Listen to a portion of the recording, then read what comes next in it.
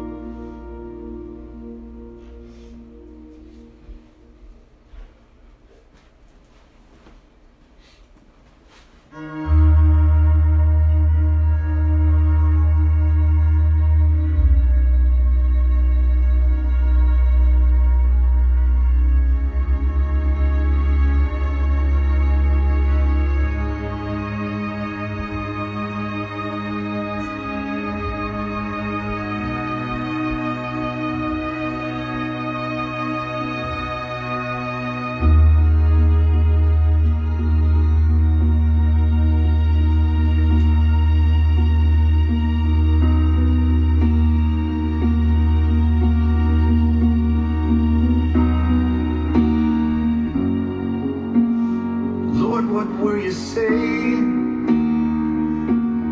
I must have fallen asleep. Could have sworn I heard you talking, or maybe it was just a dream. It sounded something like redemption,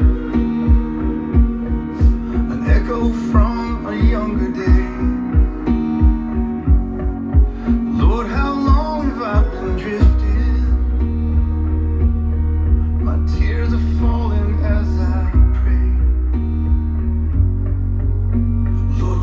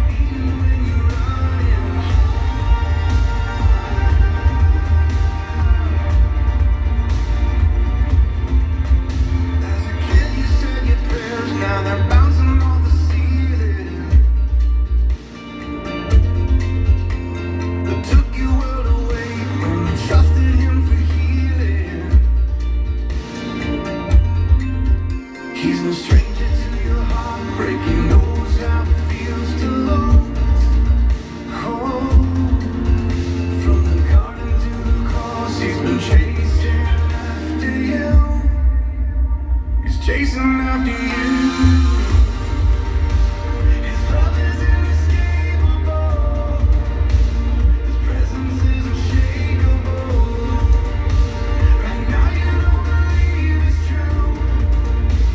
A better day is coming, and you don't need another place to hide. He'll find you in your darkest night. His love is holding on to you, even when you're running.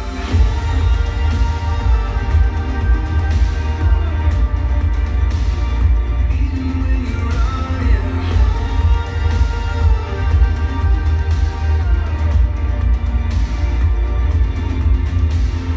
Fear isn't dark enough. Your pit isn't deep enough.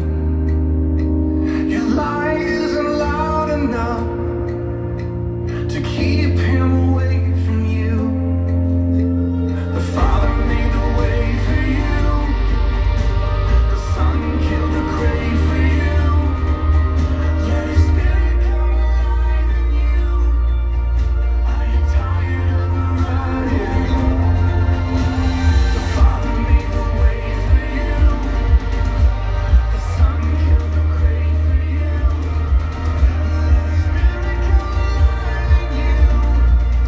Are you tired of running?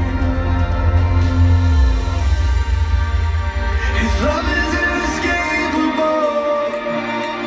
His presence is unshakable.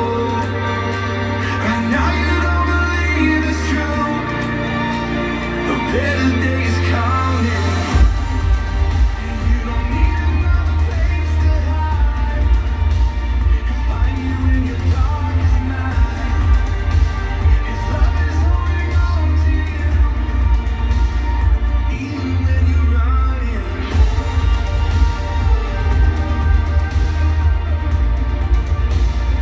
Even when you're running.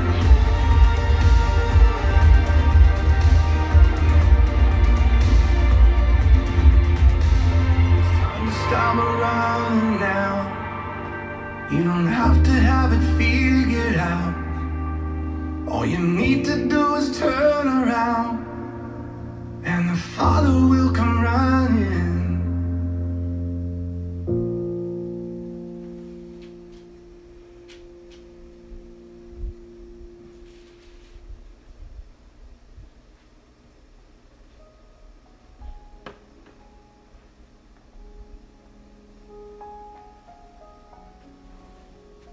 Father, we thank you for that truth, Lord. God, that you come running.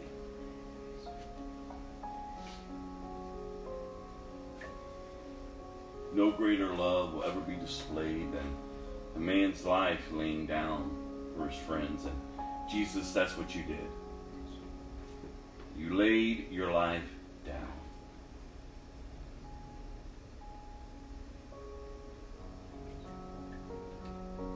Jesus, Father, we thank you for your blood, for salvation that is found in Christ, for your resurrection, for defeating sin and death. Father, that it's only through you that we are now freed people. That he who the Son sets free is free indeed. God, that those who are truly yours, God, have been born again of a new nature. Seeking, Father, to honor you with their lives, God, to love you, Father, with their whole being. With all of their heart, with all of their soul, with all of their mind, with all of their body, with all of their strength. Father, your word says that if we draw close to you, you will draw close to us. We also are aware, Father, that it's you who've begun this work in us. That God, that you were pleased to reveal yourself to us through your Son, Jesus. And I pray, God, that we wouldn't live lives that mock you. But God, that we would live lives that honor you. God, that we would truly fear you. So, Father, I thank you for this day. I thank you again just for the opportunity to hear your word, Father. Yes. And as we come together to take communion, Father, I pray that we would not just take it just because it's something we do, but God, that we would truly understand the significance of it. That, Father, you call us to do it in remembrance of you. So I pray, God, that you would search our hearts, oh God.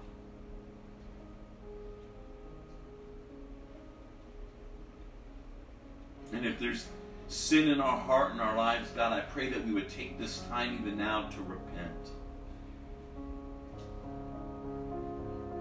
To turn from wickedness. To turn from darkness. To turn from selfishness. And to turn to you.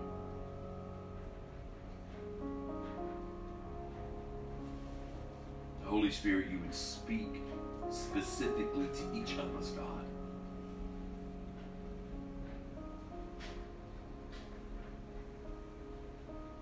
And that we can truly say in full agreement with you, Holy Spirit, and with each other, that we take this in remembrance of our Lord Jesus. So we thank you for this time, Father. In Jesus' name, amen. Good morning to everyone.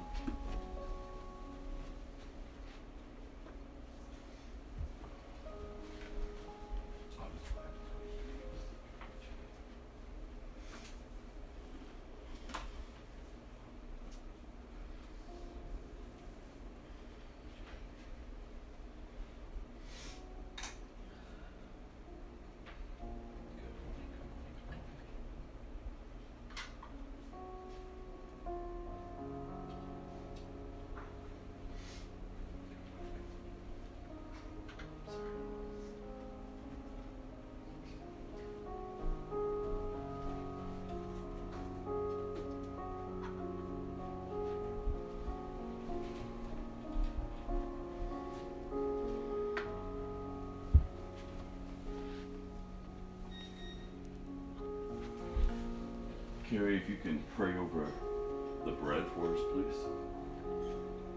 Father, I thank you that, in Jesus, that you gave us the example that we are to come, that this is a symbol of your body that was broken for us, that you paid the ultimate price for our sin so that we can be reconciled to you, to be reconciled to the Father. We know that there can be no sin in heaven. So we thank you,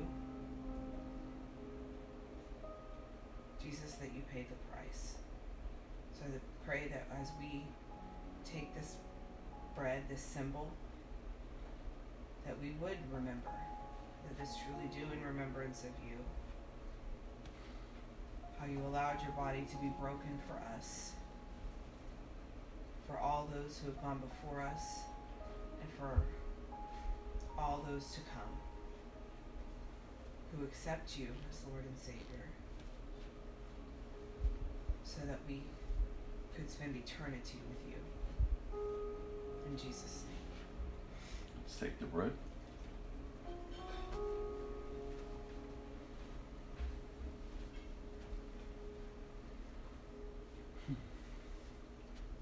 Norma, could you come up here and pray over the cup for us? Father God, thank you. Thank you for your blood, Lord Jesus. It's because of your blood, Father, that cover us from the top of our head to the sole of our feet, Father God. Father, I thank you so much for your sacrifice.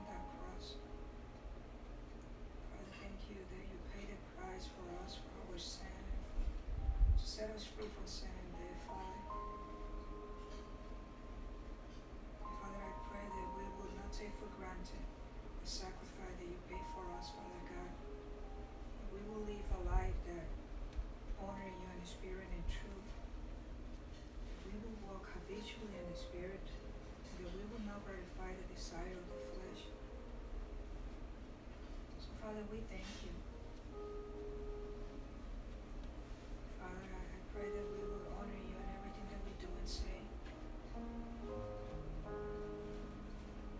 So help us to walk with you every single day. In Jesus' name, amen. Take the cup.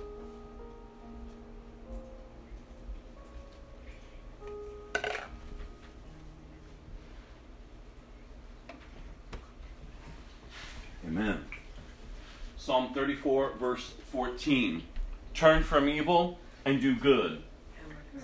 Seek for peace and work hard to maintain it. Turning from evil and doing good. It's a theme we've been talking about. It's a scripture we've been talking about for about a year now. I want to encourage us to continue to live as unto Christ. And if you're not saved, if you're not a believer of Jesus, then my prayer is that you would turn to Him. That you would understand that in and of yourself, you cannot make yourself right with God. That it is a life that is surrendered to Jesus and to Him alone. To turn from evil and to do good. To seek for peace and to work hard to maintain it. We know what's evil. In and of ourselves, we know that what we're putting our hands to is not right. That we're just giving in to our own flesh, to our own selfishness. And the Bible says, going that way, nothing good will come from it. Only destruction. And as we know here, the flesh only knows to die. And so it hungers that which is killing it. And so we must turn from evil and do good. Because it's not in our strength, but it's in His strength that we can do good. That we can turn from the flesh. That we can turn from the temporalness of this world. That we can turn from hell's enticement and say, no, I am a new creation in Christ. I live differently now. I'm living to honor God. And in Him, in His strength, I can do all things. I can do good. I can make the right choice. I can stop thinking those thoughts. I can stop giving myself to this. I can stop allowing myself to be a tool of the enemy to wreak havoc on others. I can choose to do what is right. And in that, I can live a life of peace. That peace that surpasses all understanding. That even though your circumstances may be chaotic, inside you is not chaos. It's peace. Peace. That you can stand in the assurance that He is God. Amen. And then to work hard to maintain it. Like I'm not letting things in. I'm not letting people in. I'm not just going to keep giving myself. I'm not going to be like a dog returning back to its vomit. No, God, I'm going to trust in You. And I want that peace to be maintained. I just don't want to give it away freely. No, but God, I want it to be maintained. I want to live a life of peace. I want to live a life of honoring You and honoring others. I just don't want to live a life that's just giving myself away and losing myself to everyone and everything. But that, God, I can honor You. And as we've been studying through the Old Testament, we're finishing the book of Exodus today. So we've already finished 2 books. And what we're seeing here is God's purpose and God's plan from the beginning. To have a people that He will call His own, and in return they will call Him their God. And they would live for Him. And as we're studying on Friday nights, God is not to be this common God. We don't make Him our homeboy. We don't bring Him down to our level because He's not man. He is the creator. He's not the created. And so we honor Him as such. We see Him as such. And as we've been learning, it's not God stiff-arming us, saying, you're not welcomed here. No, it's us stiff-arming God, saying to God, you're not welcomed here. And how sad. How sad that we would choose to turn to the created and turn from the creator. when the Creator, when God Himself is doing everything day in and day out through your lives, revealing Himself to you. And so you have to ask yourself, what is your position? Stiff-arming God or receiving such great love? Such great love. No one is ever going to fulfill you or complete you or love you like the Father loves you. No one. No matter how much you try to search for it, no matter how much you give yourself over to people and to things of this temporal world, you will never feel secure, at peace, and whole until you are in Christ. You have to ask yourself, am I stiff-arming God? Am I choosing the created to fulfill me, which I know that it can never fulfill me? Or am I in a position of surrender? Like, you're God, I'm not. In and of myself, I'm just a sinner. In and of myself, I am completely rebellious towards you. But you love me. And you were pleased to reveal yourself to me through your Son Jesus. And in that revelation of Jesus, I bow my knee. I humble myself before you. And I receive freely. Freely I receive. Y'all get that this morning? We freely receive everything that God has for us. He doesn't hold anything back. As soon as we humble ourselves, as soon as we receive Him as Lord and Savior, we are filled with the Holy Spirit. We are born again of a new nature. And now we're living a different way. By honoring God with our thoughts, with our heart, with our bodies. Like, we're honoring God. We have been engrafted into His kingdom. We now become part of the body, the church. And as we've been studying about the church and how important the church is, it's the bride of Christ. It's the body of Christ. And so we don't talk negative about the church. We just don't come to church and making it a common place. No, we come and we reverence God. And we find the church sacred. And we say, God, here I am to be part of you. To honor you, to serve as you serve, to trust in you. And that way the lost looks at the church and says there's something different about those people. Some people will be drawn to Jesus. Others are going to laugh at the church, mock the church, persecute Christians, because that's what they did to Jesus. The world did not accept Jesus. Religious people don't accept Jesus. They'll pretend they know Him, but in their hearts they still want to live for themselves. So religious people do. And so they try to make Him common to keep them where they're at. But when you have a true revelation of Jesus, your life will not remain the same. It changes you. It transforms you. Because He's God. And He's in the business of transformation. He's in the business of setting the captives free. And then sending them among the captives so that the freed can point the captives to Him. So as we've been studying, God delivered the Israelites. He has brought them out of slavery. He has set this people aside for Himself to bring the Messiah, to bring Jesus. And that's why I've encouraged you, as we're studying the Old Testament, look for Jesus in it, because He's everywhere. It's all about Him. It's all about pointing to Him. Pointing to His birth, pointing to His ministry, pointing to His death, pointing to His resurrection, pointing to His kingdom. So He has set these people aside.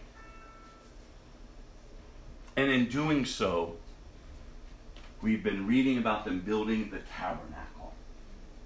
this place where they're going to be able to come and tabernacle with God, to commune with God. Now, God himself, you all. God himself. Now, they've seen him do great miracles. They've seen him do, things that we haven't even seen him do. But remember, as soon as he delivered them, what did they end up doing? They ended up going right back to themselves. Moses was away, remember? And they looked at Aaron, the man of God who was in position at that point, and said, we need a God to worship. And remember, he built the golden calf. And they had a festival. They began worshiping the calf. They began to drink and carry on like people that didn't know God. And these were God's people. And it's no different than us. But there should be a difference. You can't claim God and then keep going back to your old ways, because you're making a mockery of him. Remember, Moses came down from the mountain and saw what was going on, and he smashed the tablets. And then he said, those who are with us, with God, come stand with me. And those who aren't, they were slaughtered. They were slaughtered. God doesn't play, you all. God doesn't play. Remember, he's a God of love, but he's also a God of wrath. He's a God of wrath, and he's also a God of love. But God is just. Like that picture I keep giving us. God is not stiff-arming you, saying, oh, look how bad you are. I can never love you. No, God isn't stiff-arming us, saying, you can never come to me. No, God's arms are wide open to receive you. He's not going to force you to love him. He's not going to force any of us to follow his in obedience, the life that he's calling us to through Jesus. He's not going to force us. He just calls us. Because how is love displayed? By one laying down their life. I know everybody wants to be loved. And when we try to love in and of our flesh, we're fools. We can't even comprehend love. But this picture of true, genuine love is laying your life down. As Jesus laid his life down. That's the life he calls us to. Because when we lay our old life down, we say, we're not going to give in to these desires. I'm not going to give in to this identity anymore. No, I'm not going to give in to what the world says is okay for me to be. No, I'm going to surrender my life, and I'm going to say, come, Lord Jesus, come. And in that, love is being displayed to creation. To creation itself. Even the angels are moved that the created man and created woman would lay their lives down to worship and to love God. The Bible says heaven celebrates when one surrenders and love is expressed. The expression of love. Has heaven celebrated over your life? They should have. And if they haven't, if you haven't given your life completely to Jesus, then give your life to Jesus. Because he loves you. He loves you. Don't be the one stiff-arming him, saying, no, I'm going to live for me. I mean, that would be your choice. Like those people's choice. when they danced and paraded around the calf, saying, "This is the God that led us." And yet then they were slaughtered.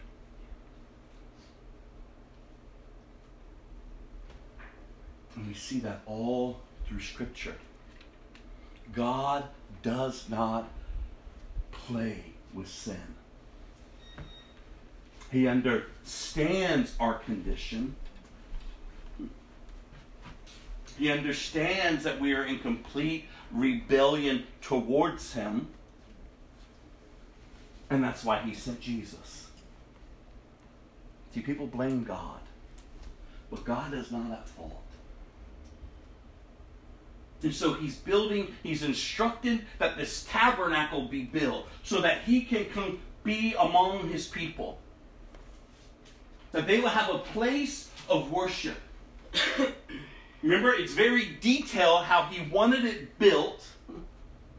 And even the people, when they heard what the needs were, the people of God responded. They gave freely. They didn't have to be manipulated. They just gave freely because it's God's asking. And remember, He has these men who He specifically anointed with these skills to build. He also instructed them to teach others. So this tabernacle is being built. And as we've talked about it before, it was a moving tabernacle. Like wherever they went, they had to build it up, and then they had to tear it down when it was time to move on. Because at this time, the Israelites did not have their own land. They were wanderers. They were just wandering, getting to the promised land. And God was moving with them. But God had them build up this tabernacle, constructed. And remember what we talked about last week. What held the tabernacle together were the bases. That they would tie the tents down, that they were putting the poles in. These solid bases that were constructed to hold this tabernacle together, so that it can withstand whatever circumstance or elements that was coming against it. Strong winds could not blow this down. And I encouraged you last week. Our base as Christians is Jesus. We're to be anchored in Christ. We're to allow our roots to grow down deep into Christ. We're to be maturing and growing and getting more intimate with the Father, knowing Him as He's knowing us, and bringing forth the new man, the new woman forth. So that no matter what the circumstances or what's beating up against our lives, we don't crumble. We don't fall over. No, we're standing. The Bible in Ephesians says, after you've done all you know to do, stand. And you stand with the assurance, not in and of yourself, but in your God. Like God has me. I'm not going to be moved by this. It can blow against my life. It can press up against me. It shall not crush me. Like you talk with confidence. You remember that peace? That peace that you're searching for and that you're working hard to maintain? That's it. You're standing in the peace of God. Because He's our base. And it doesn't matter where we're moving or what we're going through. He's our base. We're grounded in Him. And not only that, we're tabernacling with Him. We are in communion with Him. And this is what they were instructed to build. This place where they can tabernacle, where they can commune and have fellowship with God Himself, you all. And it was so detailed on the specifics of all the tools that were used in this place of worship.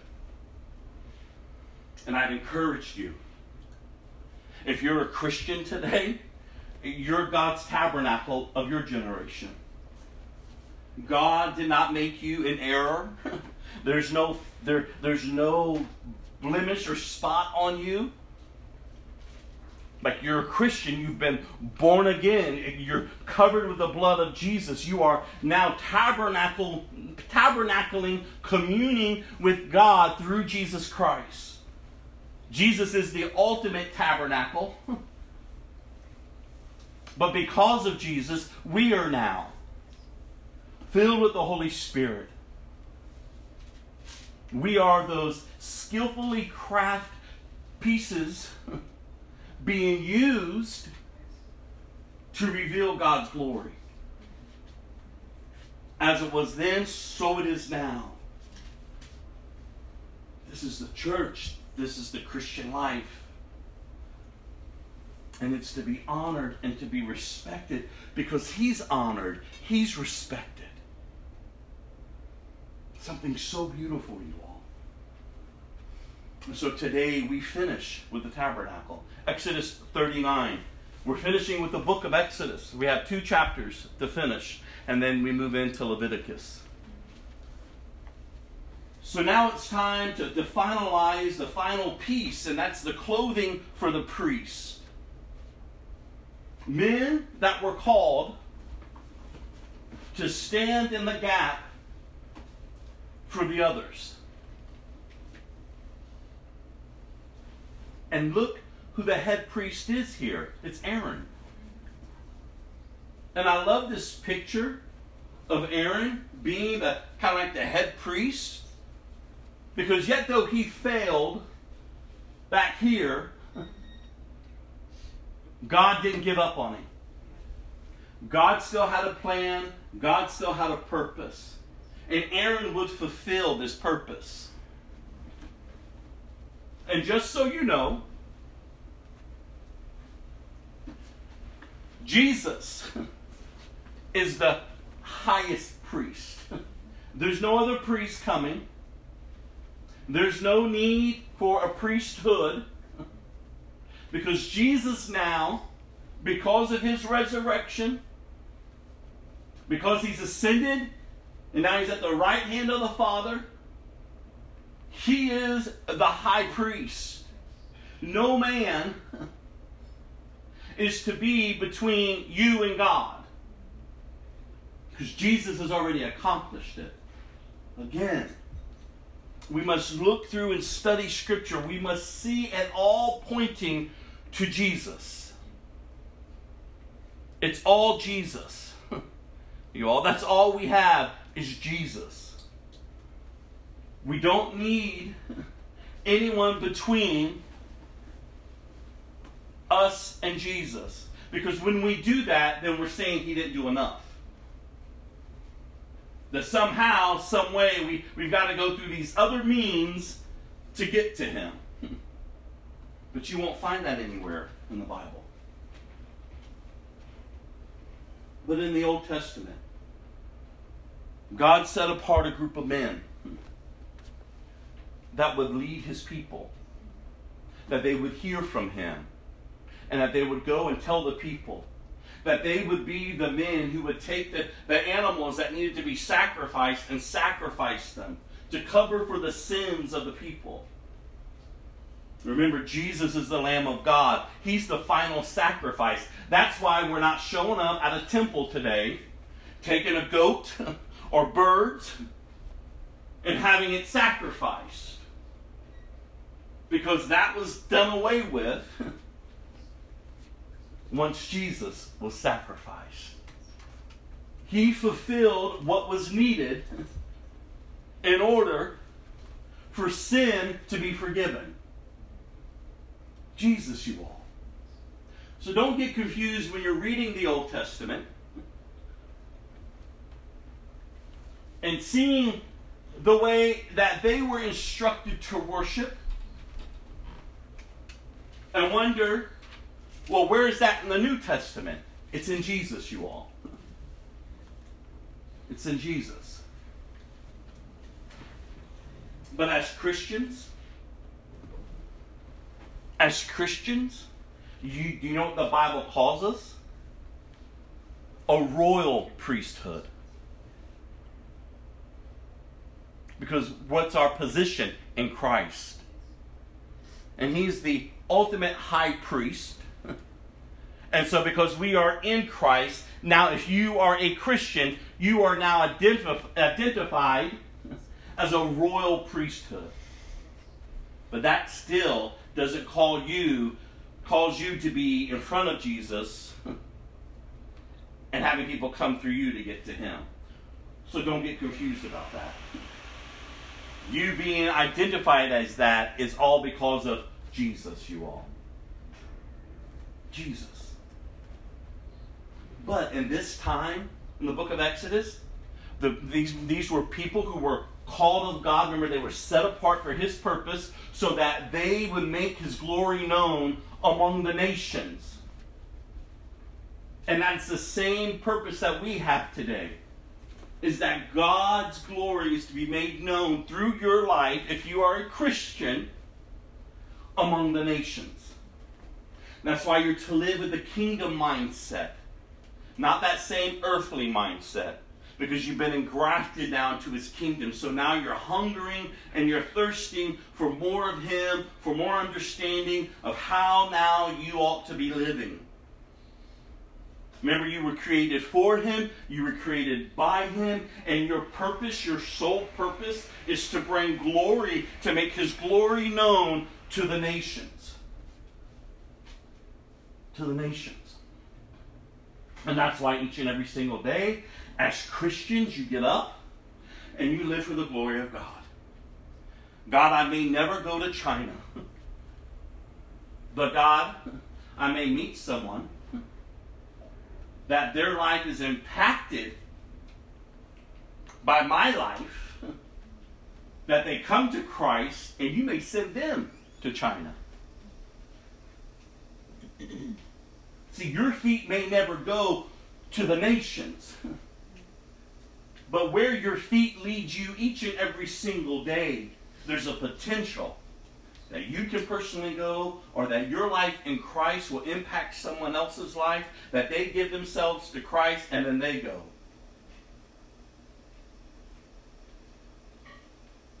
And we have a great opportunity in our generation because of social media, that you can connect with someone in Japan. People can see your profiles. And we ought to be utilizing social media for his glory, not for our own. Though that's what it was created for, is to basically puff us up. But as Christians, we should be puffing him up. Acknowledging him. Because that is our life now. God set these people apart. And in setting them apart, he set another group apart. And now they physically are going to wear garments that represents that they are the priest. And they're beautiful garments, as we're going to read. And when I thought about that this week as I was studying, I was thinking about the New Testament. See, the New Testament reminds us to take off our old garments and put on the new. Put on Christ. So that when people then look at us, there's something different about you. You used to be not so compassionate, but there's a sense of compassion about you now. You used to be vulgar with your language, but there's something that just drips from your lips that's sweet. You know? Because we're taking off the old and we're putting on the new. Our position, y'all, in Christ. But now we're looking chapter 39 of Exodus, the clothing for the priest.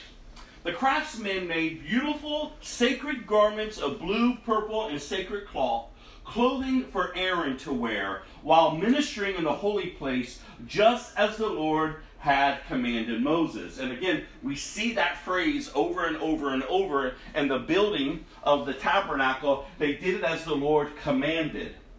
Remember, they didn't take shortcuts.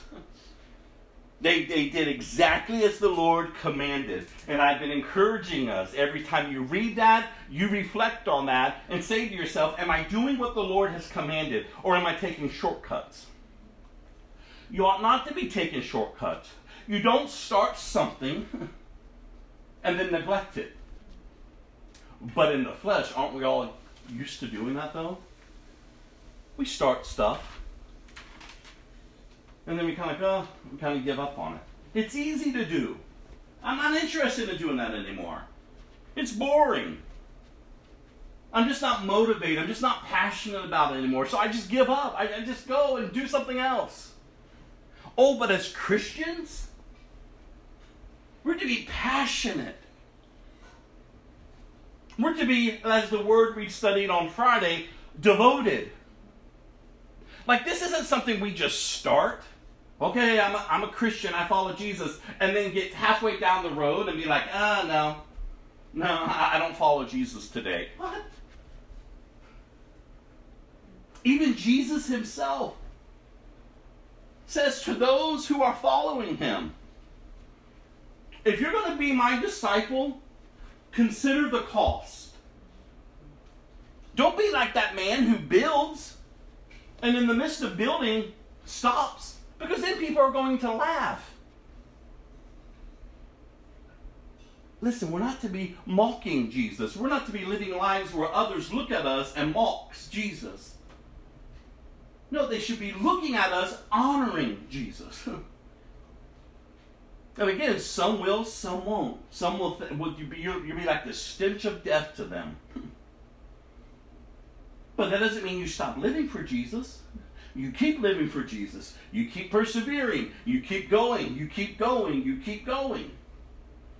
Until finally, when you're with him, you hear, well done, my good and faithful servant.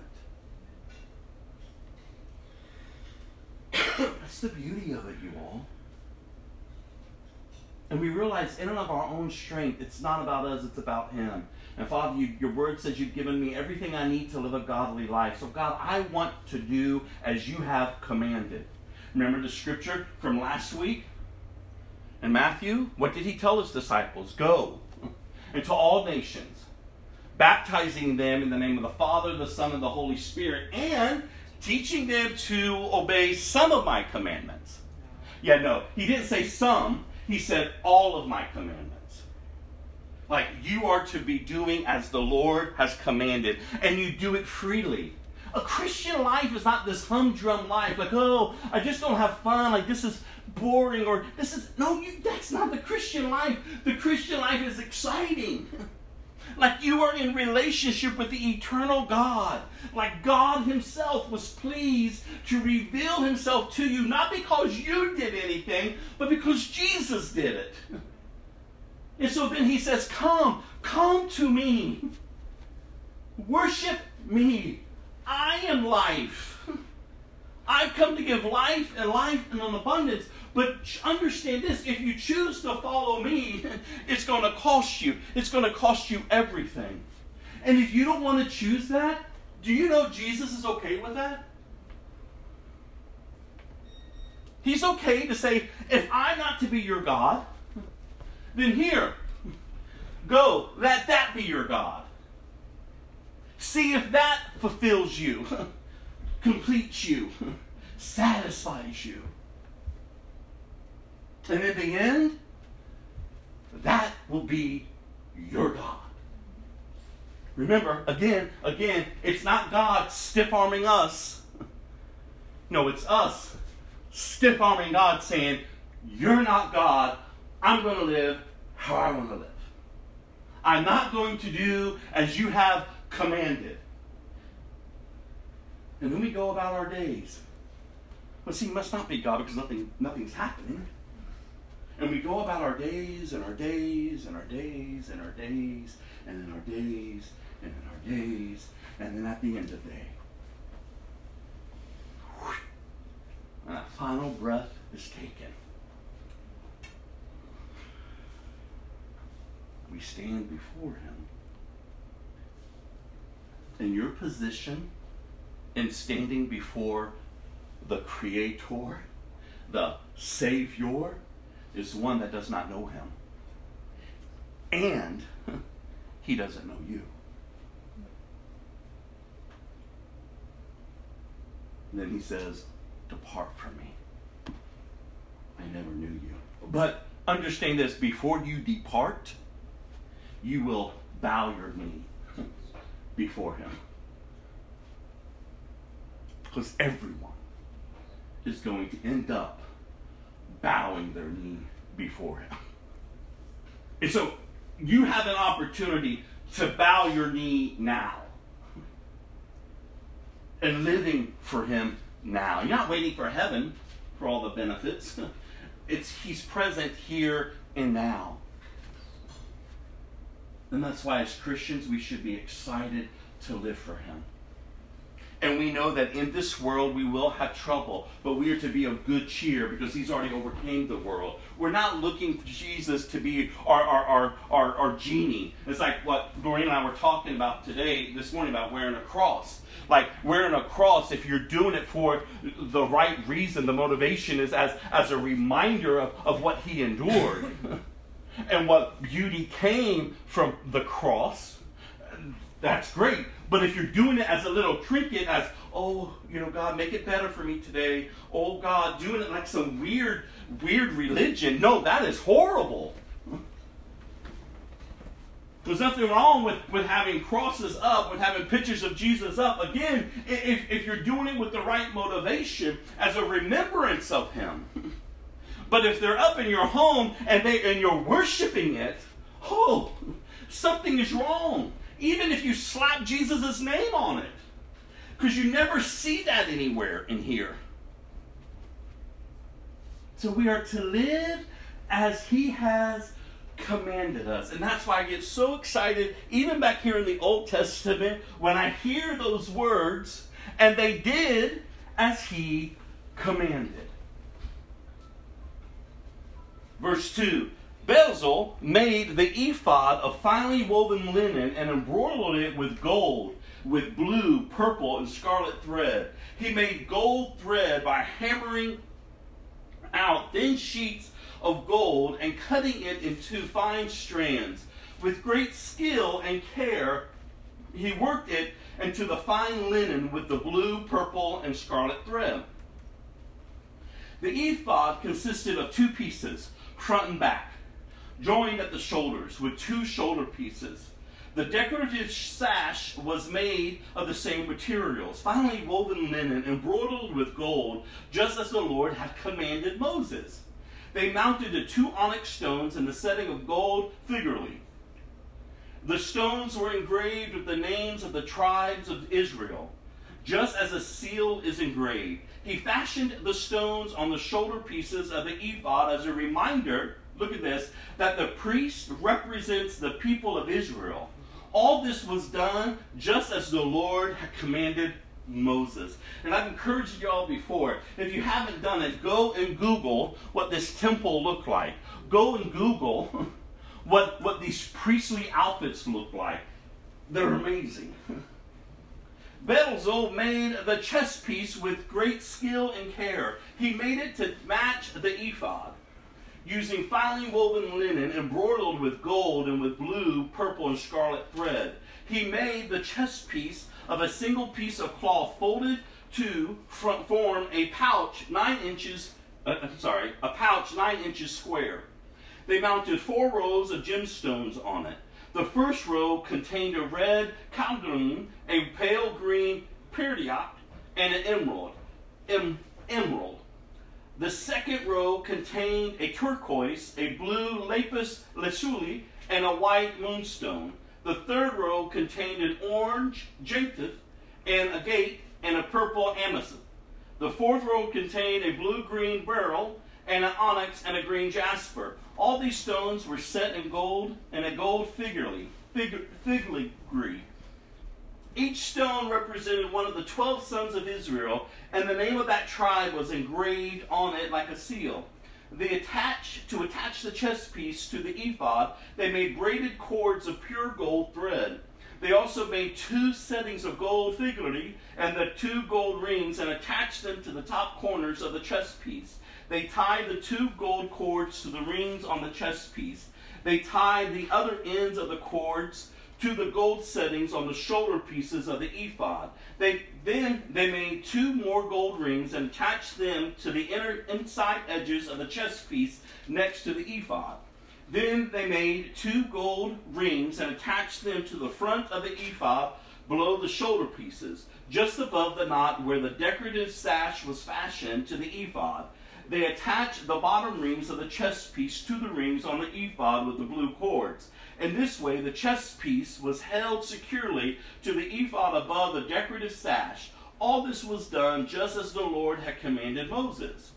Bezalel made the robe that is worn with the ephod with a single piece of blue woven cloth, with an opening for Aaron's head in the middle of it. The opening was reinforced with a woven collar so that it would not tear. They made pomegranates of blue, purple, and scarlet yarn and attached them to the hem of the robe. They also made bells of pure gold and placed them between the pomegranates along the hem of the robe, with bells and pomegranates alternating all around the hem. The robe was to be worn whenever the priest ministered before the Lord, just as the Lord had commanded Moses. They made tunics for Aaron and his sons from fine linen cloth.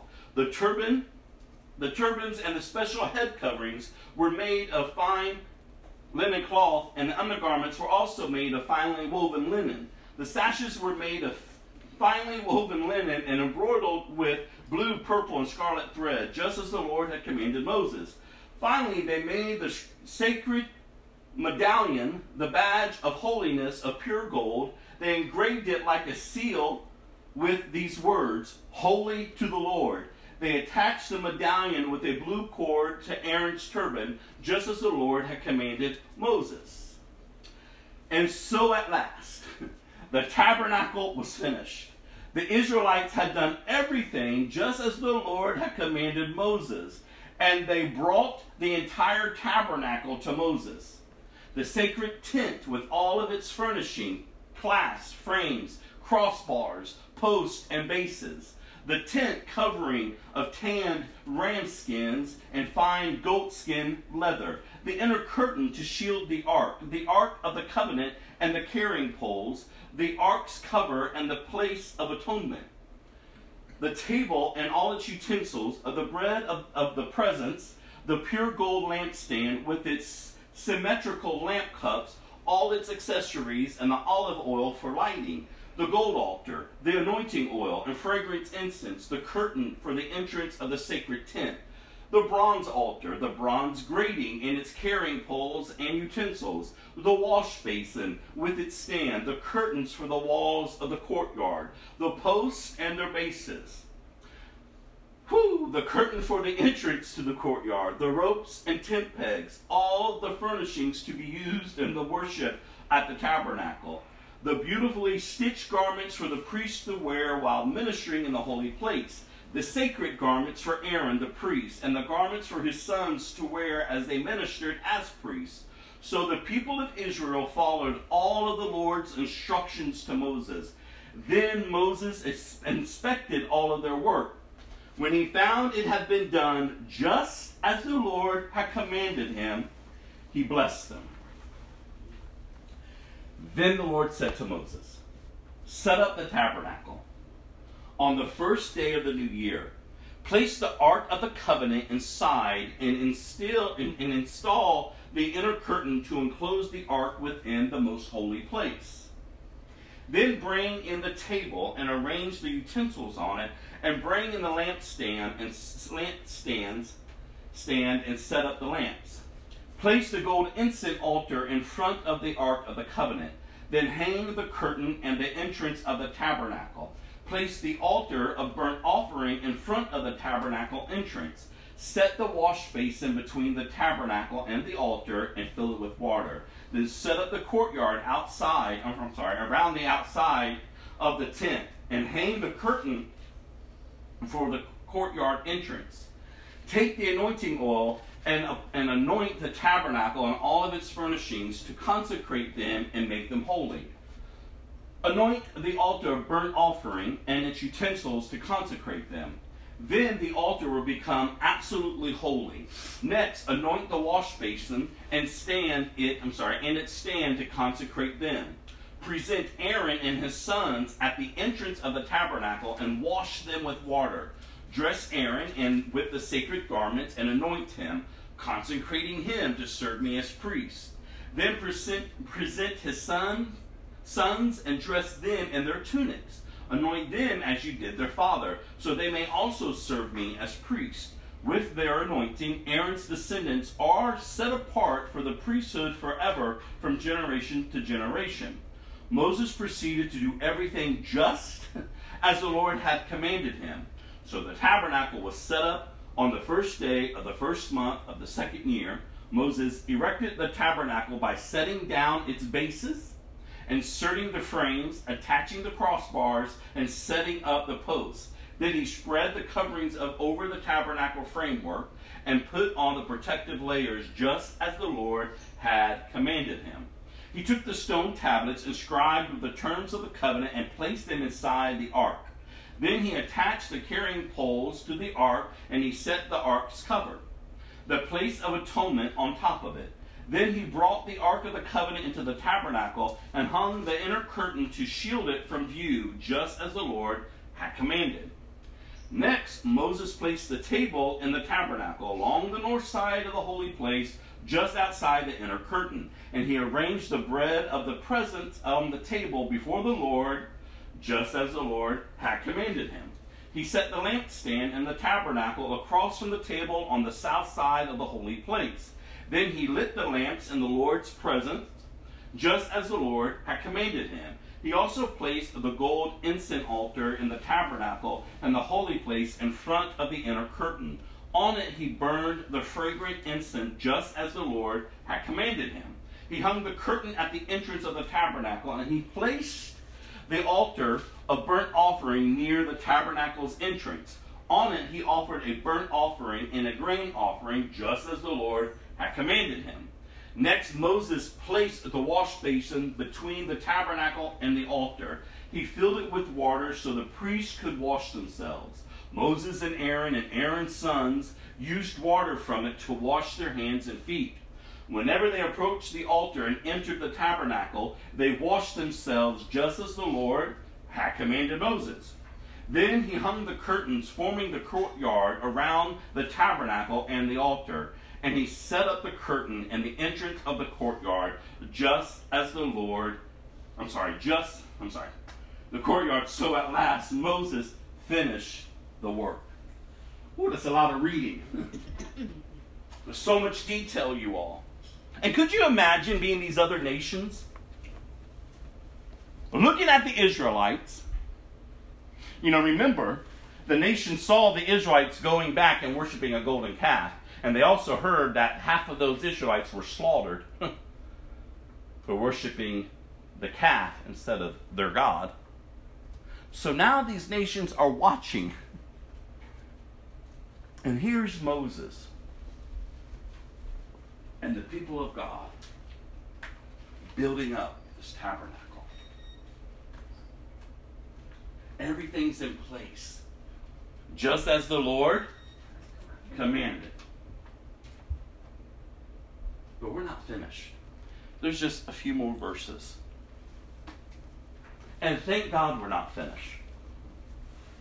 Because if we just stop there, and the book of Exodus ended with,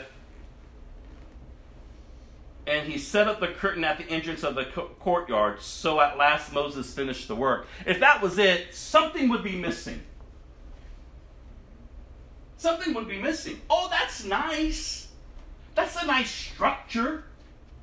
Oh, look, they're going through these routines of worshiping their God. But do you know what's missing? The presence of God. See, what marks people from this generation to our generation and to the generations of his return, what marks us as his people is his presence within us and upon us. That's why as Christians, We are sacred. We are set apart. We are consecrated. We are to be holy as He is holy. And only that can be done when we seek His presence. When we, as we read here, are very detailed with our lives. God, I'm yours. And just as we're about to read, and let's just go ahead and read. Verse 34. Remember, everything's finished. Then the cloud covered the tabernacle, and the glory of the Lord filled the tabernacle. And Moses could no longer enter the tabernacle because the cloud had settled down on it, and the glory of the Lord filled the tabernacle.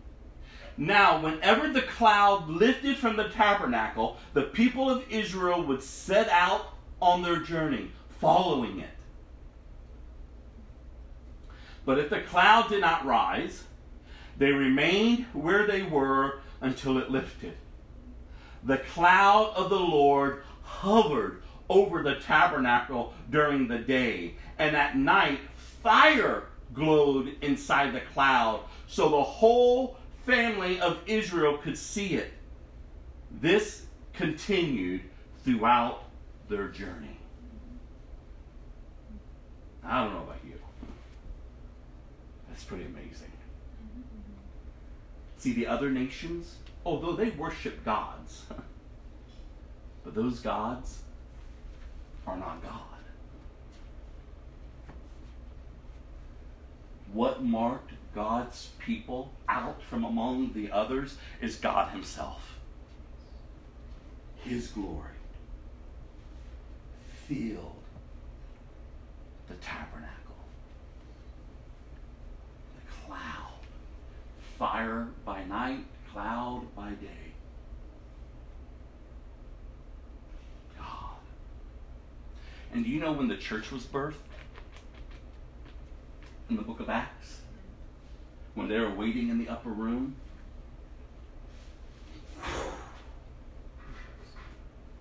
God's glory fell, tongues of fire was upon their head. They were filled with the Holy Spirit.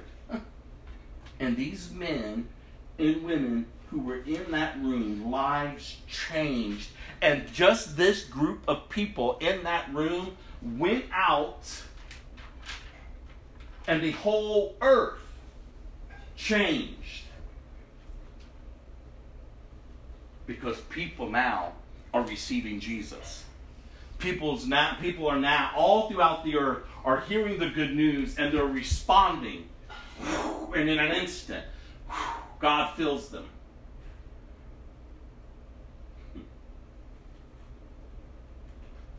And now they're honoring God.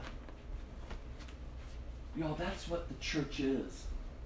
We've made it what it's not supposed to be. I mean, we really have.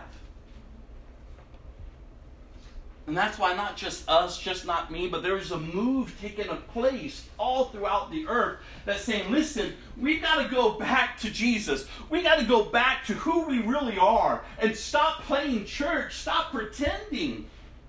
Stop making Him so common. Stop splashing His blood underneath our feet. Stop giving into all the lust and all the desires of this earth, because that is not what Jesus came to do. Oh, it's okay to look religious. Do you know what the religious people are? They are that tabernacle set up without the glory of God. Oh, it looks good, but it's empty. It's empty.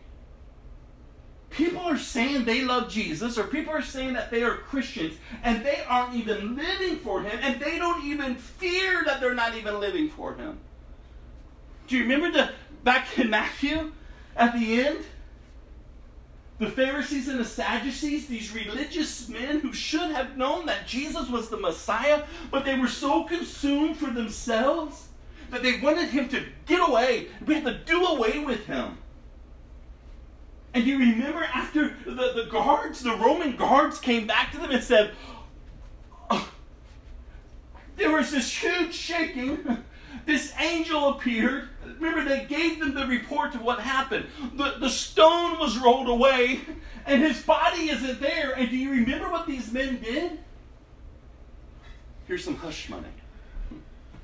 This is what you're going to say. They had a moment to hit their knees and go, oh God, what have we done? Forgive us. Oh, but no. They were more concerned about having the tabernacle built without the presence of God. And that is what's wrong with churches today and wrong with religious institutions. They've created a structure and there's no presence of God. No presence of God. They have a form of religion and rituals, and they're leading people to hell, thinking that they're saved. And even Jesus exposes them and says, you travel far to win converts, but you make them, this is Jesus' words, you make them twice as much the son of hell as you are. And we play church, you all. I don't want to do that anymore. And so I'm telling you all, something's happened to me. Going through all this sickness, going through these past years, like something has taken place, and God is saying, wake up, Rob, wake up, wake up. And I'm like, oh God. I don't want to just play church with you all. I want us to come, and I want us to have a hunger for God. Even when we're going through the worst parts and seasons of our life. We can't keep being like people who start it and then, I don't want to go any further. How sad. How sad. To just go so far and think you're safe and you're not. Remember back in Jeremiah when I was reading to you in Jeremiah? Like, remember he had Jeremiah the prophet standing outside of the temple, warning people as they were coming in, oh, you think you're safe? You think you're safe because you're coming into this place? And then he was calling them out. God knows your heart. God sees your attitude. God knows that as soon as you enter this place, you're going to go right back out to your filth. I challenge you to read Jeremiah.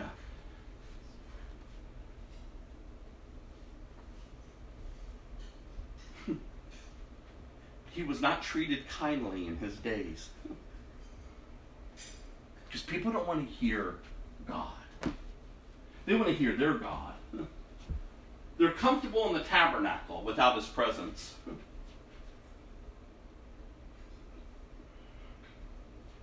But let God's presence show up and people withdraw. And yet, as Christians, the Bible says that we can come boldly into his presence. With confidence, not of ourselves, because of him. It's all about him. Like when you gave your life to Christ, it's not nothing to do with you, no good works you did. No, it's because your eyes were open and you were like, oh, Jesus. Oh, God. And you grieved over your sin, like, oh, God, I don't want to live this way anymore. Thank you for saving me. Thank you that I can get up. I don't have to be bound by shame or addictions or craziness. I don't have to even be bound by religion. But God, I can just trust in you. Oh, God, you love me? You love me? I mean, God, I'm telling y'all, there's nothing else that can compare to it. But praise God that this is how the chapter ended. God showed up. God showed up. Just think if they took shortcuts. And just think if they did, and if Moses went in and saw the shortcuts, like, oh, we can just bypass that. Oh, that's okay. That's okay. That's okay. God wouldn't have shown up. God wouldn't have shown up because God doesn't play. And it's okay that he's God. It's okay that he's God and he has a standard. Because he doesn't call us to something that he himself won't work within us. That's why the Christian life is dependent upon him. Go to Mark. We're starting Mark chapter 1, verse 1 through 28. We're moving on to another book in the New Testament. So let's talk a little bit about Mark. Many passages of Scripture speak of Jesus as the exalted Lord. But Mark's gospel presents another side of Jesus as well, his servanthood. Mark was not one of the 12 disciples, but it is traditionally believed that his gospel was compiled by the sermons of the Apostle Peter. Mark set the pace with his gospel from the very start, foregoing the details of Jesus' birth and moving straight into his baptism and ministry.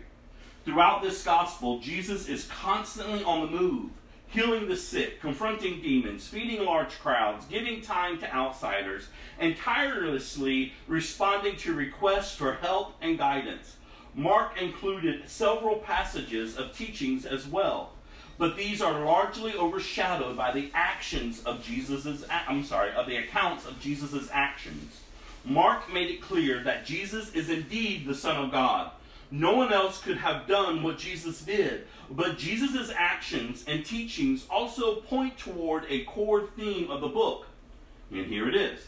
For even the Son of Man came not to be served, but to serve others, and to give his life as a ransom for many. The book closes with Jesus' death and resurrection, thus completing a basic outline of the life of Jesus Christ. And so, through this book, we're going to see John the Baptist and the baptism of Jesus. We're going to see the Galilean ministry of Jesus. We're going to see the trip to Jerusalem and the entrance into the city. We're going to see the conflicts that were in the city. We're going to see prophecies of things to come. And finally, we'll see Jesus' death and resurrection. And the author of this book was John Mark. The purpose of this book is to present Jesus as both servant and Son of God by recounting his ministry and teachings in a basic biblical outline. And then the themes: Jesus the Messiah, servanthood, ministry, and miracles. Ultimately, as we're studying through the book of Mark, we're going to see our Lord as a servant. And I pray as we're studying through the book of Mark that would impact our lives. Because we are to be as he was, a servant. Serving others, you all. Thinking of others better than ourselves. That's how Christians live. Humbling ourselves before God and before others.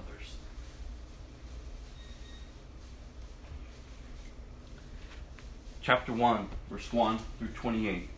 This is the good news about Jesus, the Messiah, the Son of God. It began just as the prophet Isaiah had written. Look, I'm sending my messenger ahead of you, and he will prepare your way. He is a voice shouting in the wilderness, prepare the way for the Lord's coming, clear the road for him. This messenger was John the Baptist. He was in the wilderness and preached that people should be baptized to show that they had repented of their sins and turned to God to be forgiven. All of Judea, including all the people of Jerusalem, went out to see and hear John. And when they confessed their sins, he baptized them in the Jordan River. His clothes were woven from coarse camel hair, and he wore a leather belt around his waist. For food he ate locusts and wild honey. John announced, someone is coming soon who is greater than I am, so much greater that I'm not even worthy to stoop down like a slave and untie the straps of his sandals. I baptize you with water, but he will baptize you with the Holy Spirit. One day, Jesus came from Nazareth in Galilee, and John baptized him in the Jordan River. As Jesus came up out of the water, he saw the heavens splitting apart and the Holy Spirit descending on him like a dove. And a voice from heaven said, "You are my dearly loved Son, and you bring me great joy." The Spirit then compelled Jesus to go into the wilderness where he was tempted by Satan for 40 days. Out among the wild animals, and angels took care of him. Later on, after John was arrested, Jesus went to Galilee where he preached God's good news. This time promised by God has come at last, he announced. The kingdom of God is near. Repent of your sins and believe the good news. Jesus' ministry beginning. And what was his mission? What was his message? Repentance. Turn from your selfish ways, from your rebellious ways, and turn to God. And John the Baptist, you all, was prophesied back in the book of Isaiah, and that's why I keep encouraging you when you're studying the Old Testament, look for Jesus in it. It was prophesied that John the Baptist would go ahead of Jesus preparing the way. And here this man was, in that day, in that generation, out in the wilderness, hollering at people. I mean, he was loud. He wasn't a gentle little preacher. No, he was loud. He understood the message. Repent, you sinners, for the kingdom of God is near. Come, repent, repent. Remember, he upset the governors and the people in leadership because he was exposing them. And then when the Pharisees and the spiritual men would come, he would expose them too. And they were angry at John. And finally, John was arrested and beheaded because he spoke truth. He spoke truth.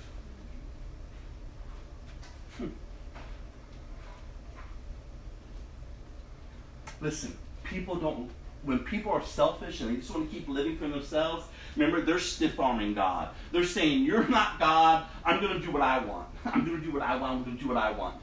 And they get angry when they hear other people talking about repentance. Because their selfish lives mean more to them. I mean, how sad. The message hasn't changed, you all. Remember what Jesus, we just finished the book of Matthew, we just talked about that just a minute ago. What did he tell them to do? Go into all the world, baptizing them in the name of the Father, the Son, and the Holy Spirit, and teaching them to obey all my commands. So that's why we live differently as Christians. That's why we look odd to people. What do you mean you don't get into that? What do you mean you don't do that? What do you mean? Why aren't you coming out with us? Why aren't you doing these things? No, I'm a Christian. Christian. And you said, truly, can this life be lived? Oh, yes.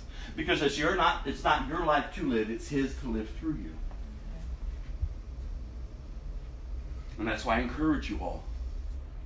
Live it. And this Christian life is not easy to live. It's not. But Jesus tells you it's not.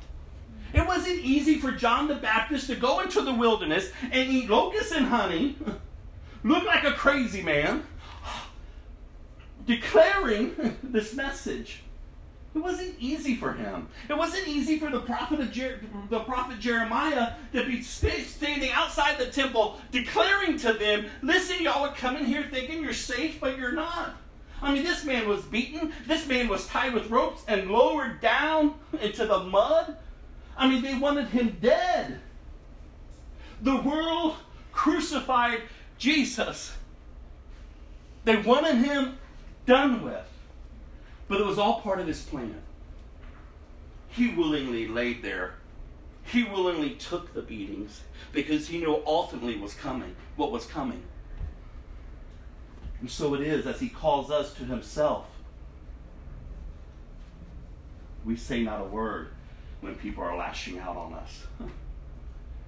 We have brothers and sisters across the way overseas that when the government or when people find out that they're Christians, they take them out and they beat them down and they tell them, denounce him, turn from him, and we will stop this.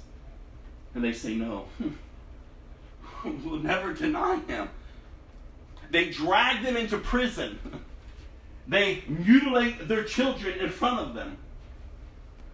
If you would just say you don't love Jesus. And they go, no, we love him.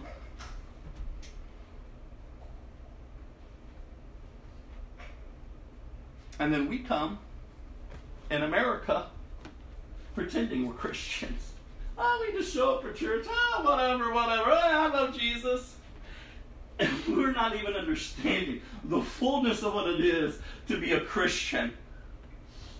And that's why we have to be awakened, you all. Because there's people dying out there that need you in their life to live for Christ. To live boldly. I'm not telling you to go out there and beat people over the head with the Bible. But I am telling you, if you're calling yourself a Christian, you better be living among them. And when the door opens that you can tell them about Jesus, you ought to be telling them. I mean, I've shared with you all before. After I gave my life to Christ, I was hired at this one place. And the first night of training, I'm sitting there. And they say, oh, we're going to go around the room. And we want you to tell something interesting about yourself. And soon as I heard that man say that, the Holy Spirit spoke to my heart and says, you're going to tell them you're my servant. And I'm like, oh, God, no, please, please, please. I'm telling God this. I don't want to do that. Oh, good gracious, no, please, God. And literally, they're going around the room, people standing up. And then, Rob. And it's like the very breath was taken out of me. I just stood up and I said, I'm a follower of Jesus. A few months ago, God radically changed my life. And I just began to share. And all of them were just like, and I sat down and I thought, oh, God. And I was just a brand new Christian. I didn't even have a church. I didn't have a church family. I just had Jesus. So it was time to go to lunch. So I went to lunch. And I figured, oh, just go to the farthest corner of the room. So I did. I went to the farthest corner. I was like, oh, God. And so I'm starting to eat. And all of a sudden this one guy comes up. Hey, do you mind if I sit here? I'm like, no, yeah, go ahead. Next one. And then a few others came and they looked and they were like, dude, we've never seen anything like that before. Because I'm not a Christian. He said, but man, you were just so bold. And all of a sudden these conversations started. And I became known as the preacher. But I didn't go in every day like, oh, come to Jesus, I just lived my life. They were like, hey, Rob, do you want to go out and get drinks? They're like, oh, no, you don't drink. Or, hey, Rob, do you want to go out and do this? Or, hey, Rob, do you want to go out and do that? I'm like, oh, no, thank you. Well, after a while, they were like, hey, Rob, we really want to hang out with you. And let's shoot pool. At this company, they had like a break room where the pool tables and darts and stuff. And these people just wanted to hang out. But as I'm beginning to know them and getting to hear them, they were asking for prayer. They were saying, listen, this is what's going on in my life. Or, hey, my mother's going through this. And then one day I'm sitting in my office and I got called. Well, let me back up before that day. Then we all get called into the president of the company, the vice president of the company's office. And he wanted to know something about us. So when they all started chuckling, and the guy was like, well, why are you laughing? They were like, let Rob go first. And I was like, oh. So I was telling them, like, listen, I'm a follower of Jesus. I don't know really what has happened, but I've given my life to Jesus, and I'm just sharing with them. Some time passes, and then he calls me to his office to see him. And as I'm going there, I'm thinking, oh, I'm in trouble. But the man looked at me and he said, there's something about you. He goes, I walked away from ministry years ago. He goes, I know there's a lot of hurting people here. He says, we can't pray on company's time, but would you meet me outside? And let's just pray. And if people want to join, they can join. I was like, oh, okay. So we go outside the next day, and we're standing there, and him and I are holding hands, and we're praying. And then people started untouching our hands. And before you know, there's a circle of people praying for others and for each other. And then a couple weeks after that, he calls me back to his office. He's like, I turned in my resignation. I talked to my wife. I'm going into ministry. I was like, oh, man. And then a few weeks after that, I left. It was time for me to move on. And you say, Rob, why do you share all that? Because I want to encourage you all. I know it's not easy. I know it's uncomfortable to share your faith. I know it's uncomfortable to say, no, I'm sorry, I don't do those things anymore. I used to be a drunk. I used to love to drink. Oh my goodness, that I used to love to drink. I used to do crazy things. I know what it's like. But when I gave my life to Jesus, I meant it. Like, oh God, you're God. I was a mess in my head. I was a mess in my emotion. I gave myself to everyone and anything. I was bound to pornography. I was a slave to it all. But God steps in as he does with your life. And he says, here I am. And then it's your choice. Yes, God, or no, God. You're not God. Listen, this life in Christ can be lived. It can be. If it can't be, then good gracious, what are we doing? We might as well go amongst with the world. We can go on to act like there's no creator. And we can just keep giving over to our desires and be so selfish. But that's not what God came to do. John the Baptist is dead. Jesus now is stepping up. And the message didn't change. Repent, he says. Repent.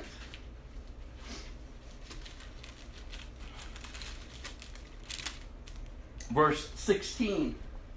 One day, as Jesus was walking along the shore of the Galilee, he saw Simon and his brother Andrew throwing a net into the water, for they fished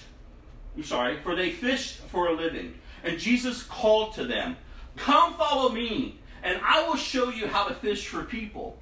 And they left their nets at once and followed him. A little farther up the shore, Jesus saw Zebedee's sons, James and John, in a boat repairing their nets. He called to them at once, and they also followed him, leaving their father Zebedee in the boat with the hired men. Verse 21, Jesus and his companions went into the town of Capernaum. When the Sabbath day came, he went into the synagogue and began to teach. The people were amazed at his teaching, for he taught with real authority, quite unlike the teachers of religious law. Suddenly, a man in the synagogue who was possessed by an evil spirit cried out, why are you interfering with us, Jesus of Nazareth? Have you come to destroy us?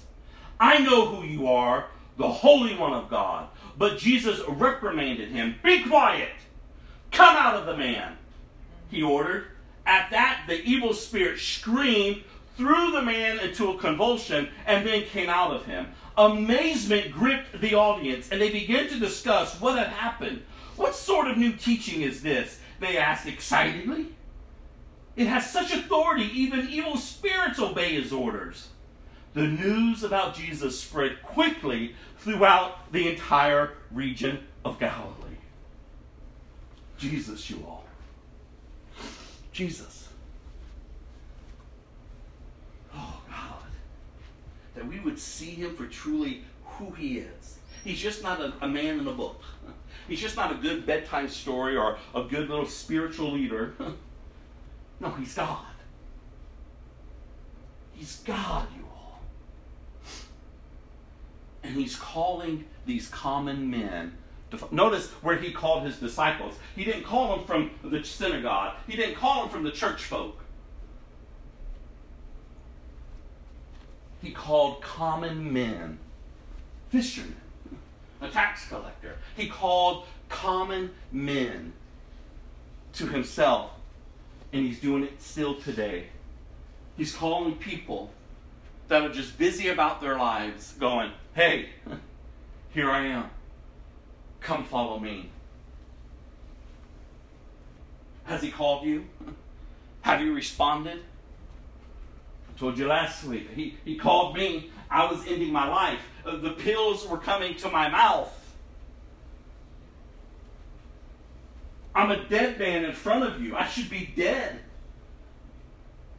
I was so high and stoned and drunk that day. I should have been dead. But as those pills came so close to my mouth, and then right behind me, I hear, today you'll live. Hands, pills drop, hands over my head. I hated Jesus. I hated Christians. I was of the occult. I loved demons. I loved the devil. I did things and potions and all this crazy stuff. I saw the most craziest things happen. I hated Jesus. But as soon as he spoke, oh, Jesus, you're real. My life changed. It took some time after that encounter to fully surrender to him. But I finally did. We're like, okay, God, I'm yours. Here I am. I trust you. I don't know what my life is going to look like from this day forward, but God, I trust you. And I told you when I got up, it was the first time in my 28 years of living that I had peace. I didn't know where I was going or what I was going to do. All I knew is I had Jesus and that he's all I needed. He's all I needed. Have you heard him call you? Have you responded to his call? That's the question. That's the question. No matter what your age is, it's best to come earlier than later. But it doesn't matter. Just come. Just come. Trust in him. You can say, well, I don't know everything. I didn't know anything. I hated him. I hated him with a deep hatred. He loves us, you all, even in our rebellion.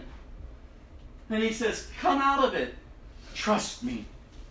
Trust me. And did you see what happened when he went into the synagogue? Did you see what was happening? Who was sitting in amongst the religious people? Demons. Listen, it doesn't matter. Hell doesn't mind you going to church. Hell doesn't mind.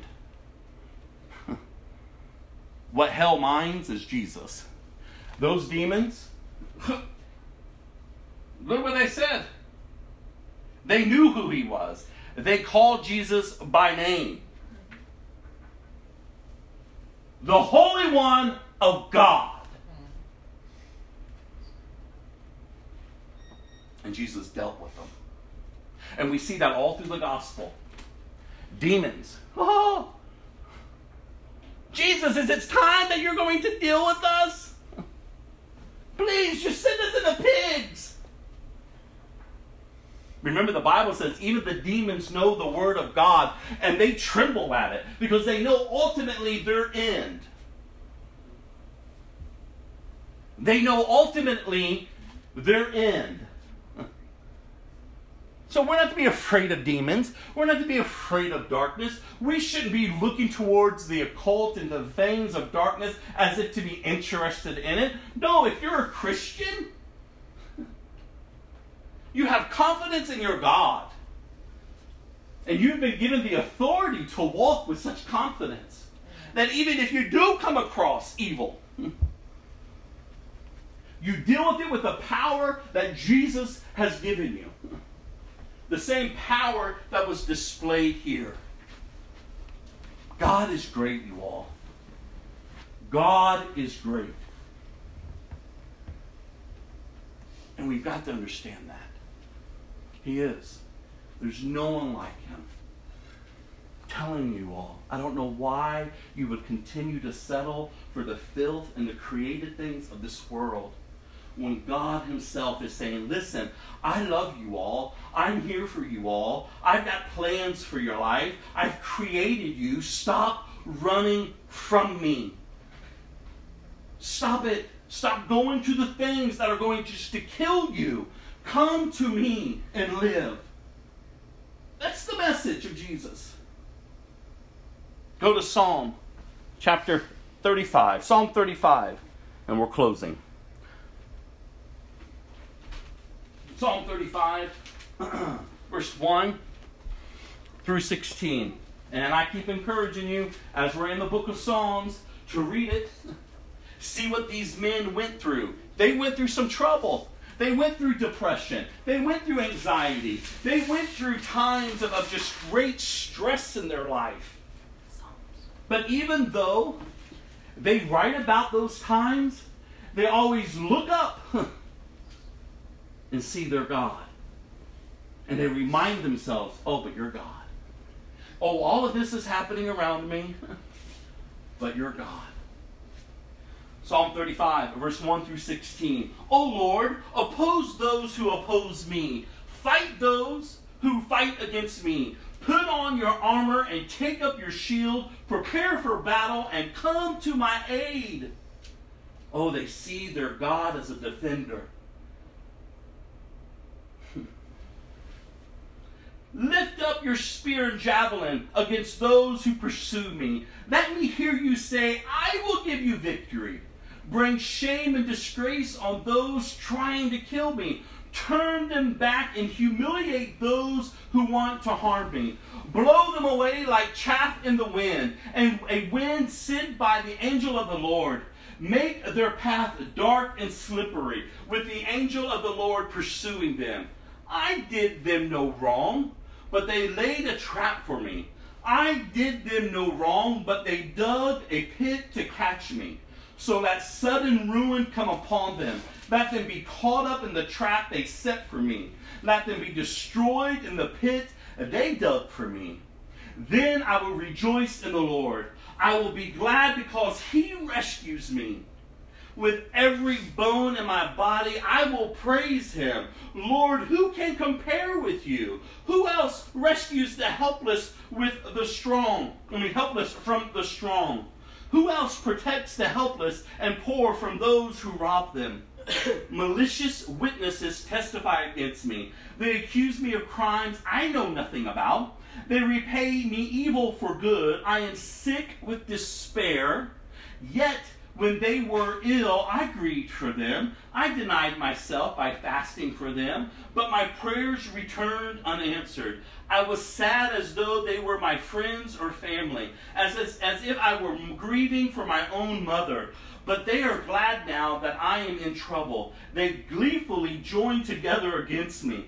I am attacked by people I don't even know. They slander me constantly. They mock me and call me names. They snarl at me. Is this man having a good day or what? He's not having a good day. Look what he's going through. He's being bullied. He's being pressed up against. And his response to it is not in his own strength. Who is he calling upon for help? God. God.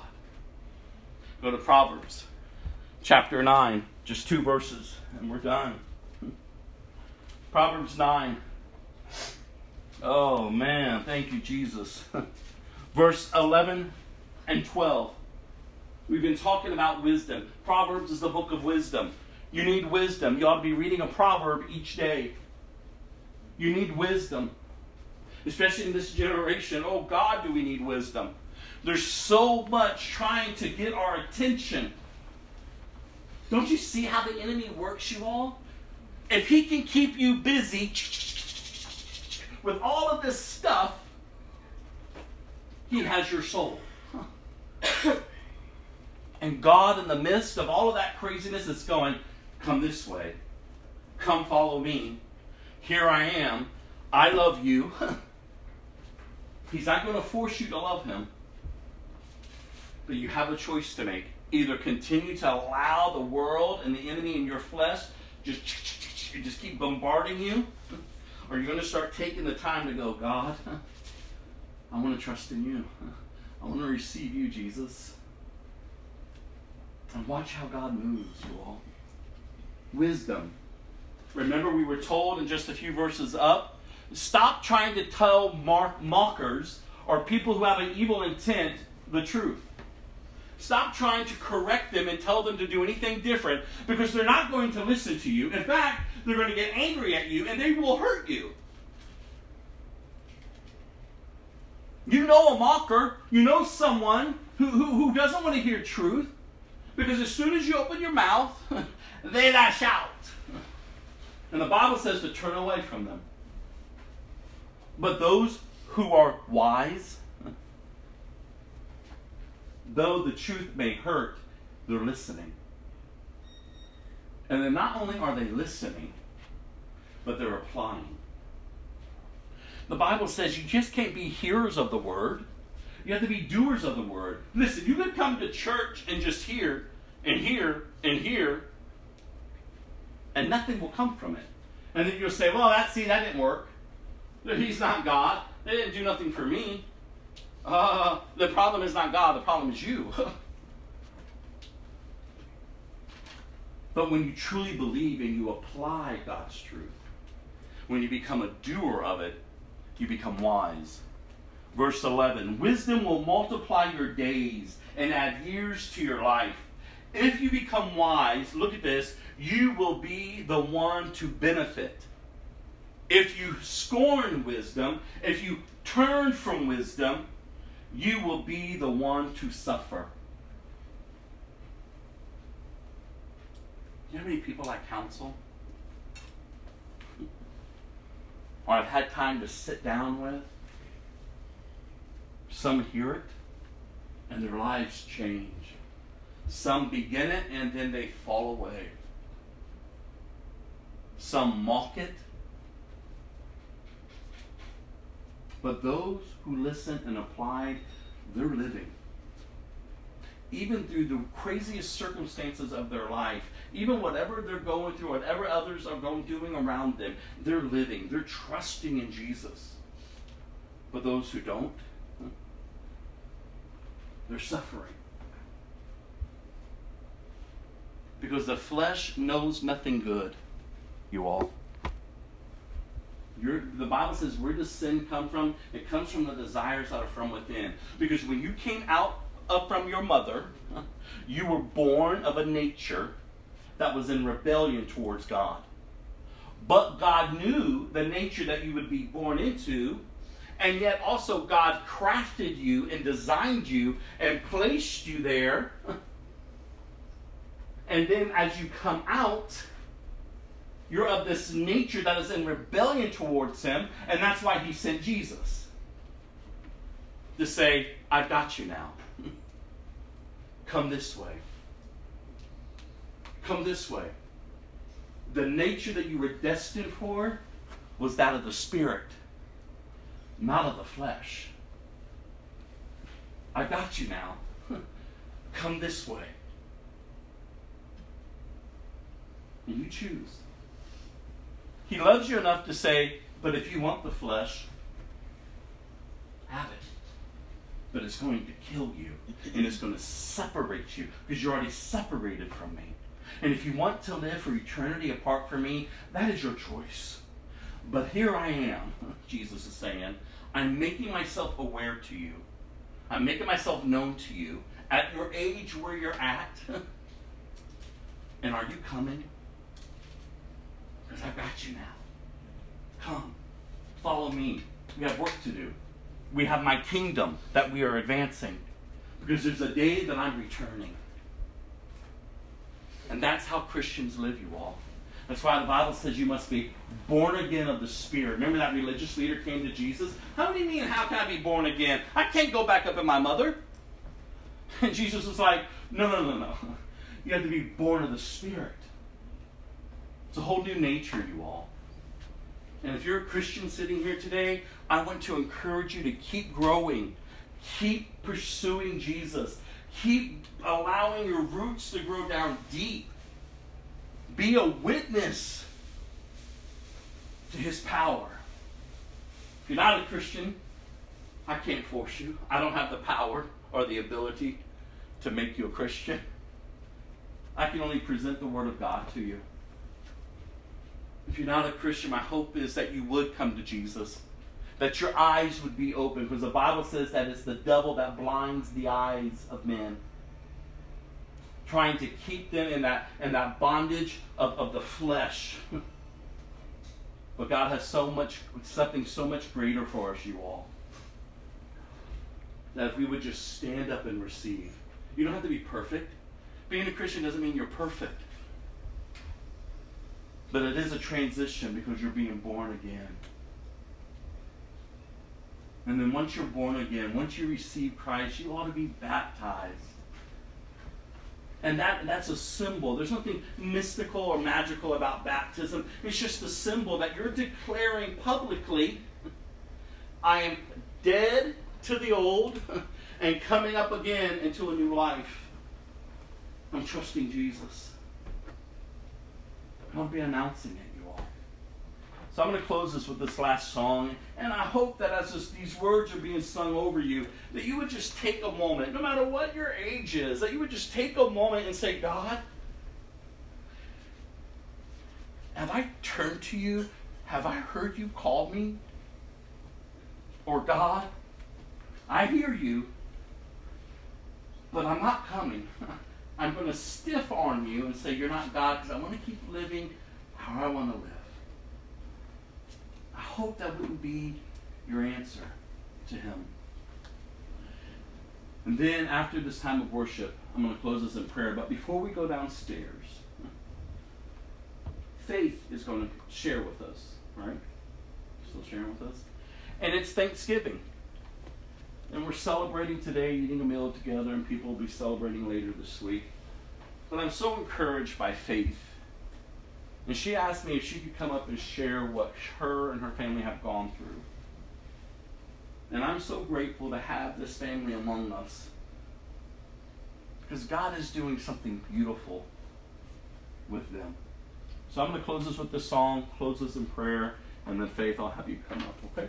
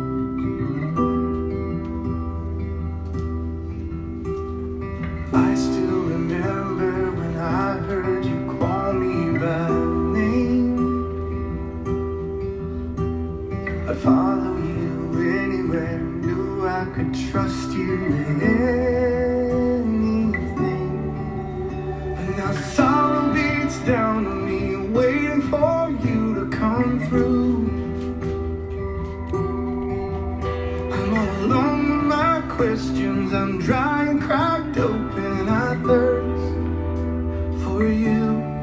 And as I fall apart, come flood this desert heart. Fall like the rain, living water. And I know your way is best. Lord, help me find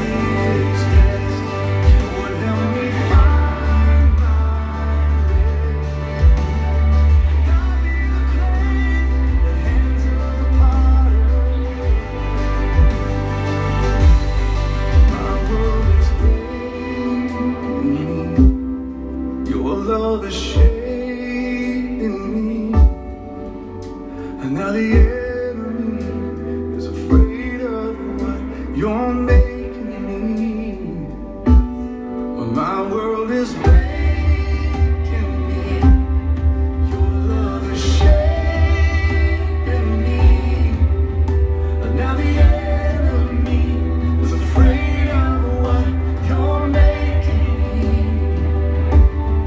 My world is breaking me, your love is shaping me, and now the enemy is afraid of what you're making me.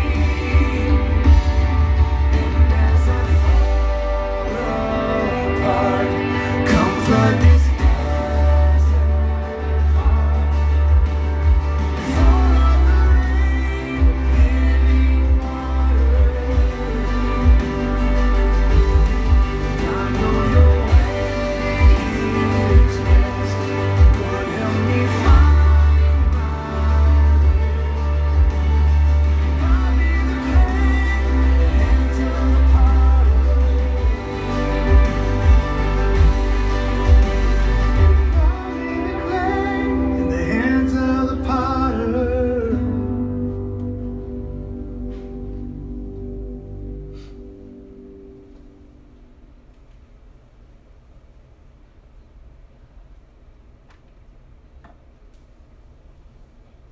I'm actually going to pray, Faith, after you share. So if you want to come up.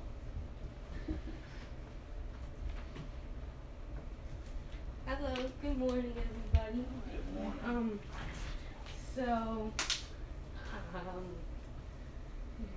Okay. So me and my sister and my mom. Okay, I'm sorry. No, you're I'm fine. sorry. You're I just don't want to remember it, but so we were homeless for a year, and during that I have to I know it's not my business, but by seeing people bashing my mother, because it's just I felt her pain, and I kind of really hated God for doing it. I was like, why, of all people, why us? So I guess I just kind of pretend, because I just pretend that I kind of love God, because I wanted to support my mother. I wanted to be strong, because there was sometimes my mom did cry, and I really was upset. So I wanted to be strong for her. There was times I know my sister wasn't crying, but I felt both of their pain, and I was really upset. So during that journey, I kind of pretty much say forget God and forget Him, and all I need to do is just worry about me and my mom and sister, forget everybody else. And but also half of me was saying, do not forget Him, because this is what my mom always says: God won't put something in front of you which you can't handle. So I kept that towards me. Half of me was like, just listen to that phrase. My mom said it like every day. So I'm like, is that my mom talking, or is that God just saying it out of my mom? Because I was really, really, really mad, and I was really mad at Him, because for a year I have to deal with people bashing my mother. Like, yes, I'm grateful that they help, but you really have to bash my mother, saying she's not a good mom or she's doing everything wrong. I was really upset. So when we got to the shelter, I was kind of still upset, but I think my half of myself that still believed in God was thinking, thank you, now I don't have to listen to my mom getting bashed. Everything. Like, she could do something right and she still gets bashed on. And it really hurt. So during that little journey, I learned a lot of things. Before that, I thought all people that was in the shelter was, freeloaders, just there because, they get everything for free. But I learned a lot of things. Some of them, yes, but most of them wants to get out there, like my mom, like us three. So I'm like, okay, so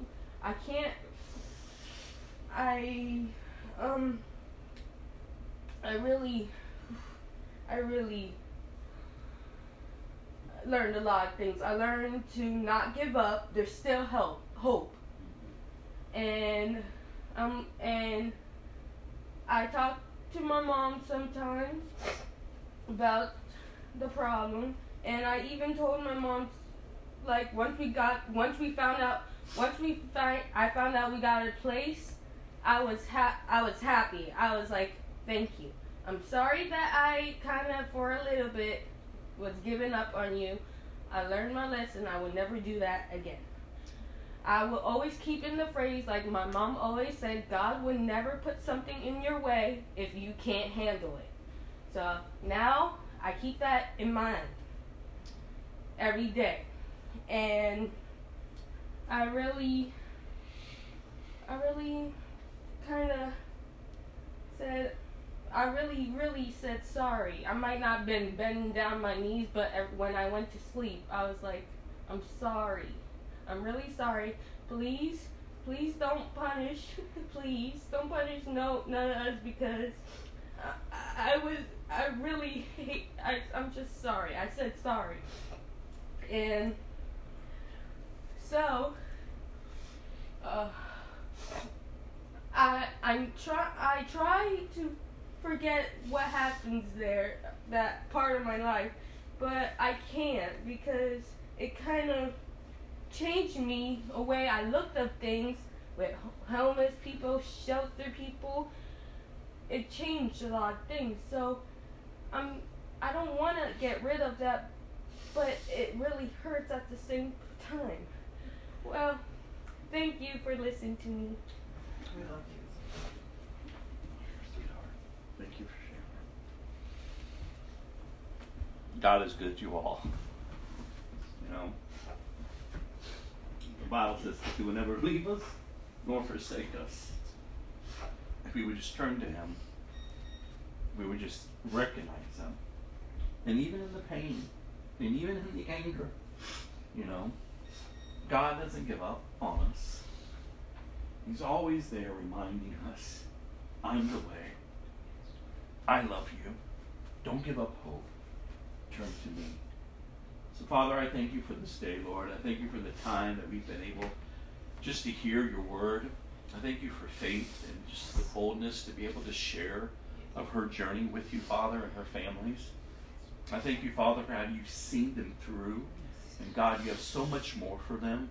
I just pray, God, you continue to protect them, Lord, and keep them. I thank you, Father, for just provision for today and just the meal that we're about to partake of and the work that's gone into it to prepare it. I pray, God, this food will strengthen us and nourish our bodies, God.